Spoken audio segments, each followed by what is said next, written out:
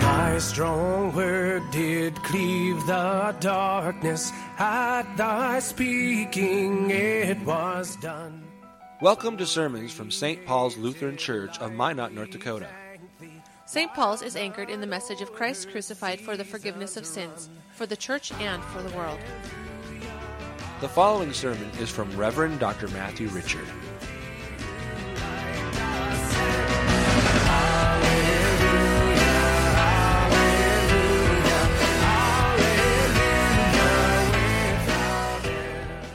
Holy Gospel according to St. Luke, the 19th chapter.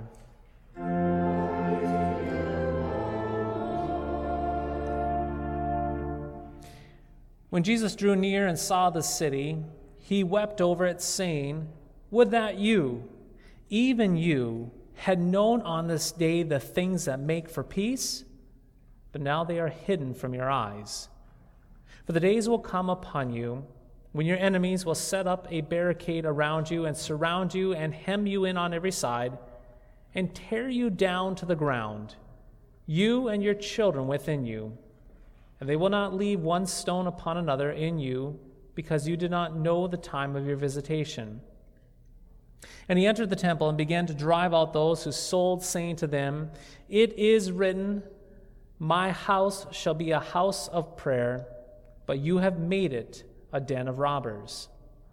And he was teaching daily in the temple. The chief priests and the scribes and the principal men of the people were seeking to destroy him, but they did not find anything they could do, for all the people were hanging on his words. This is the word of the Lord.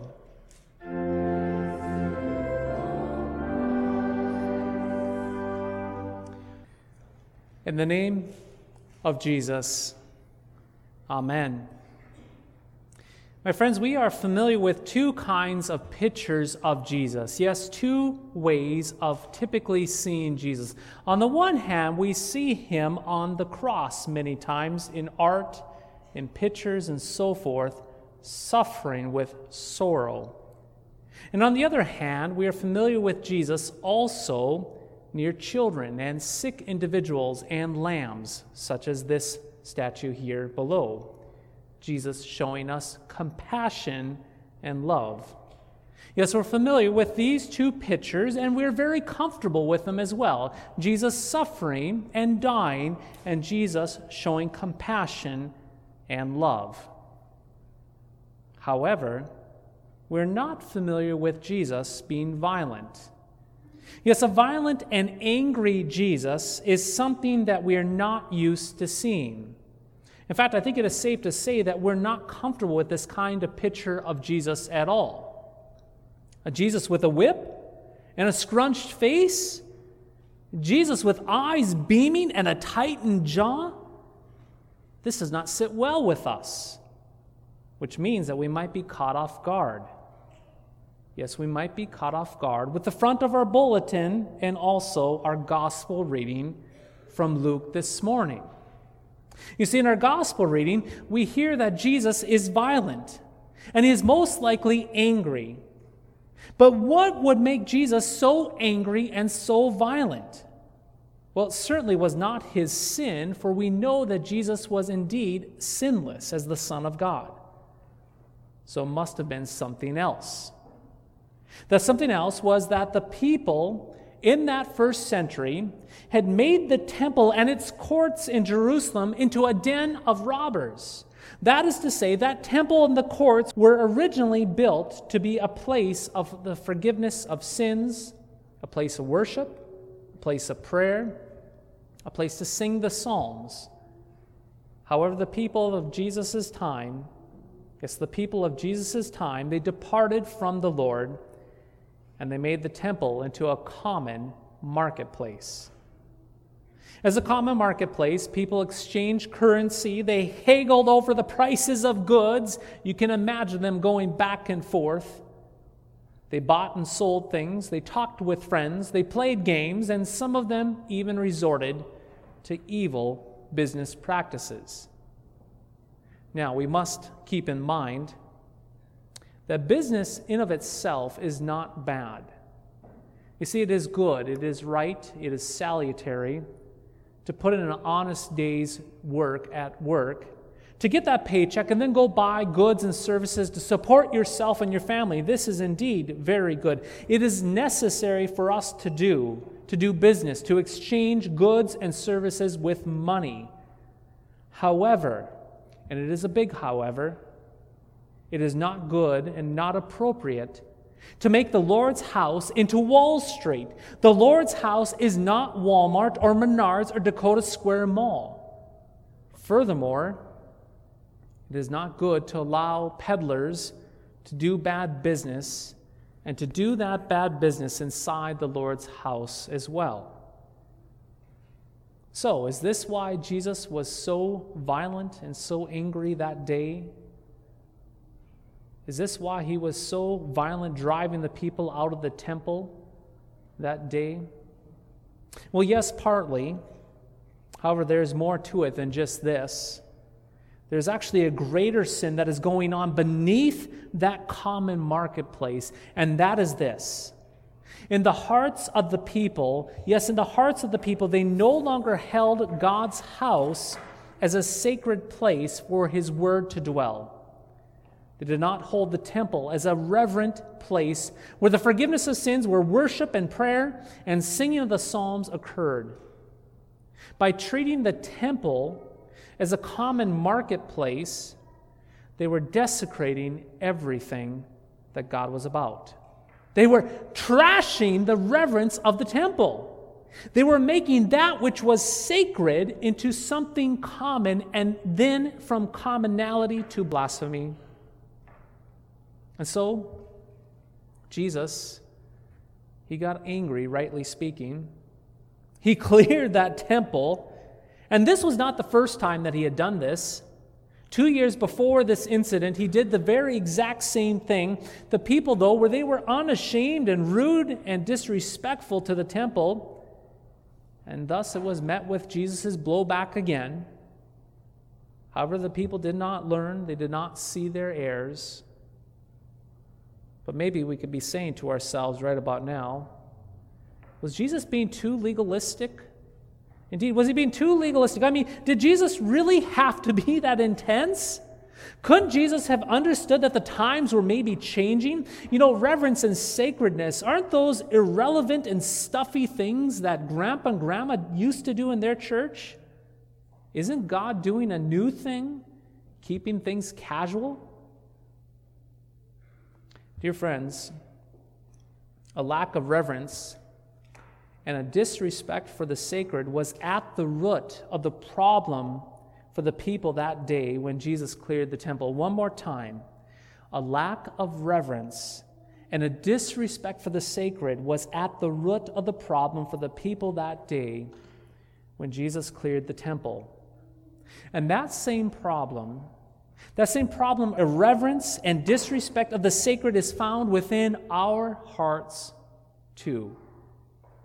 And here is why that is. You see, our hearts, your hearts and my heart, we get uncomfortable with reverence. We get uncomfortable with the sacred. We like to make things casual because when things are casual, they're not as serious and they're not above us. And when things are not as serious and over top of us, well, we don't have to take them seriously. And we do not have to listen to that which is above us. And we can be in control. You see, reverence cramps the style of the sinful old Adam. The sacred makes our old Adam uncomfortable. Indeed, our hearts too easily lack fear and love and trust in God, and so we treat the Lord's house as a casual place rather than a holy place of life and death. We strip the sacredness out of God's word. And then God's word becomes nothing more than the casual word of a God that we don't have to take seriously. And so we end up writing God's word off. For example, one does not have to look or travel far to find whole churches doing the same thing as those sellers did in that temple some 2,000 years ago. That is polluting the sacred with the common marketplace. Rather than churches being holy and sacred places of life and death, they have become circuses of showbiz and games. Indeed, in our culture, rather than churches being places where heaven comes and meets earth, well, they become places where blood-bought saints meet Hollywood movies and Billboard's top pop songs. Rather than churches being places where shepherds, God's shepherds, feed the sheep by the word and sacraments, they have become places where clowns entertain goats. Yes, clowns entertaining goats. Tragically, in the name of relevance and trying to be hip and cool, churches will bring Harley-Davidsons, horses, Wookiees, fog machines, Marvel comic characters, adult coloring books, and lasers into the sanctuary. However, my friends, this is not relevance. For these props have nothing to do with death and life. They have nothing to do with sin and grace, hell and heaven, damnation and eternal life. Furthermore, as already alluded to, these things bring the marketplace into God's house, which ends up destroying reverence and sacredness. But are movies and music and circuses and clowns that bad, Pastor? No, they are not. Clowns, maybe. No, I'm just kidding. In all seriousness, it's just like good business not being bad. Many of these things are not bad as well. The key, though, is that these things are not sacred. They are common marketplace things. They belong in the marketplace, not the church. In fact, when they are brought into the church, they destroy reverence. And here is the point. Why is reverence so important?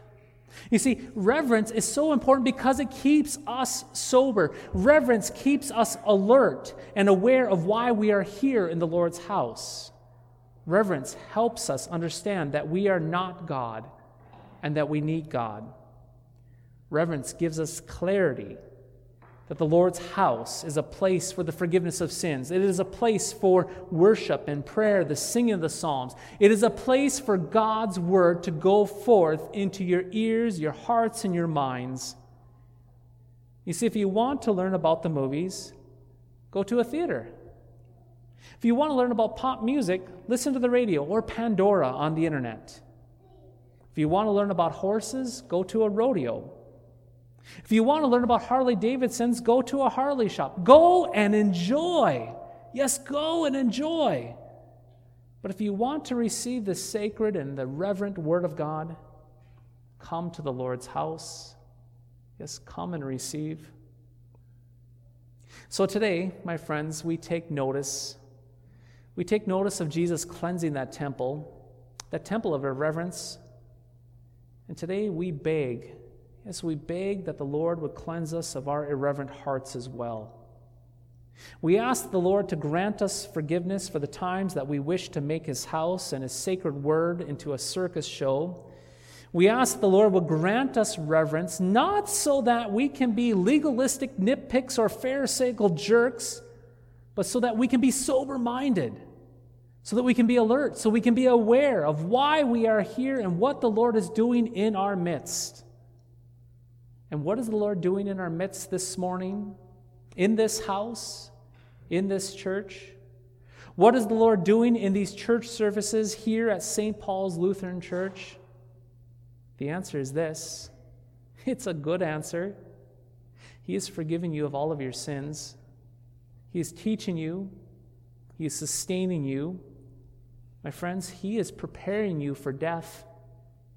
Yes, He is doing this through His holy, through His sacred, through His reverent word and sacraments for you. He is meeting you with His word and sacraments to give you complete and total forgiveness and life and salvation in this church service.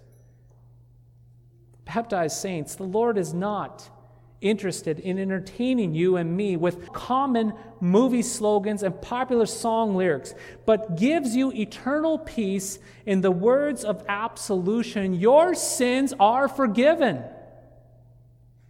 The Lord is not interested in impressing you with cultural relevance, but gives you an always relevant identity. You are baptized. You are marked with the name of the Father, Son, and Holy Spirit. You are snatched from darkness to light.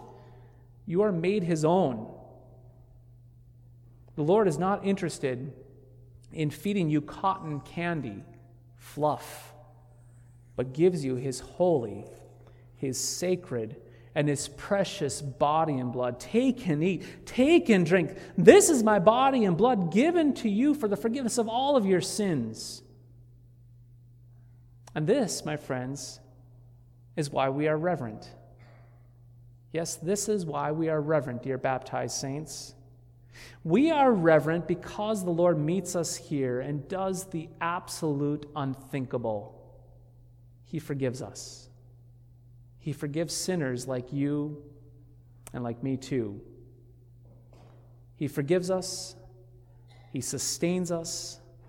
He prepares us for death so that someday we will be resurrected from that grave unto everlasting life. God be praised this morning. God indeed be praised. Thank you, Lord Jesus.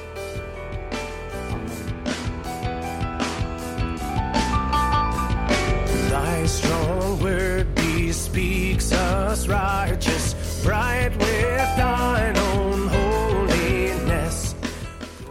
Thank you for listening to today's podcast sermon. You can access a full manuscript of today's sermon from Pastor Matthew Richard's blog at www.pastormattrichard.org or visit St. Paul's website at www.stpaulsminot.org. The Lord bless and keep you.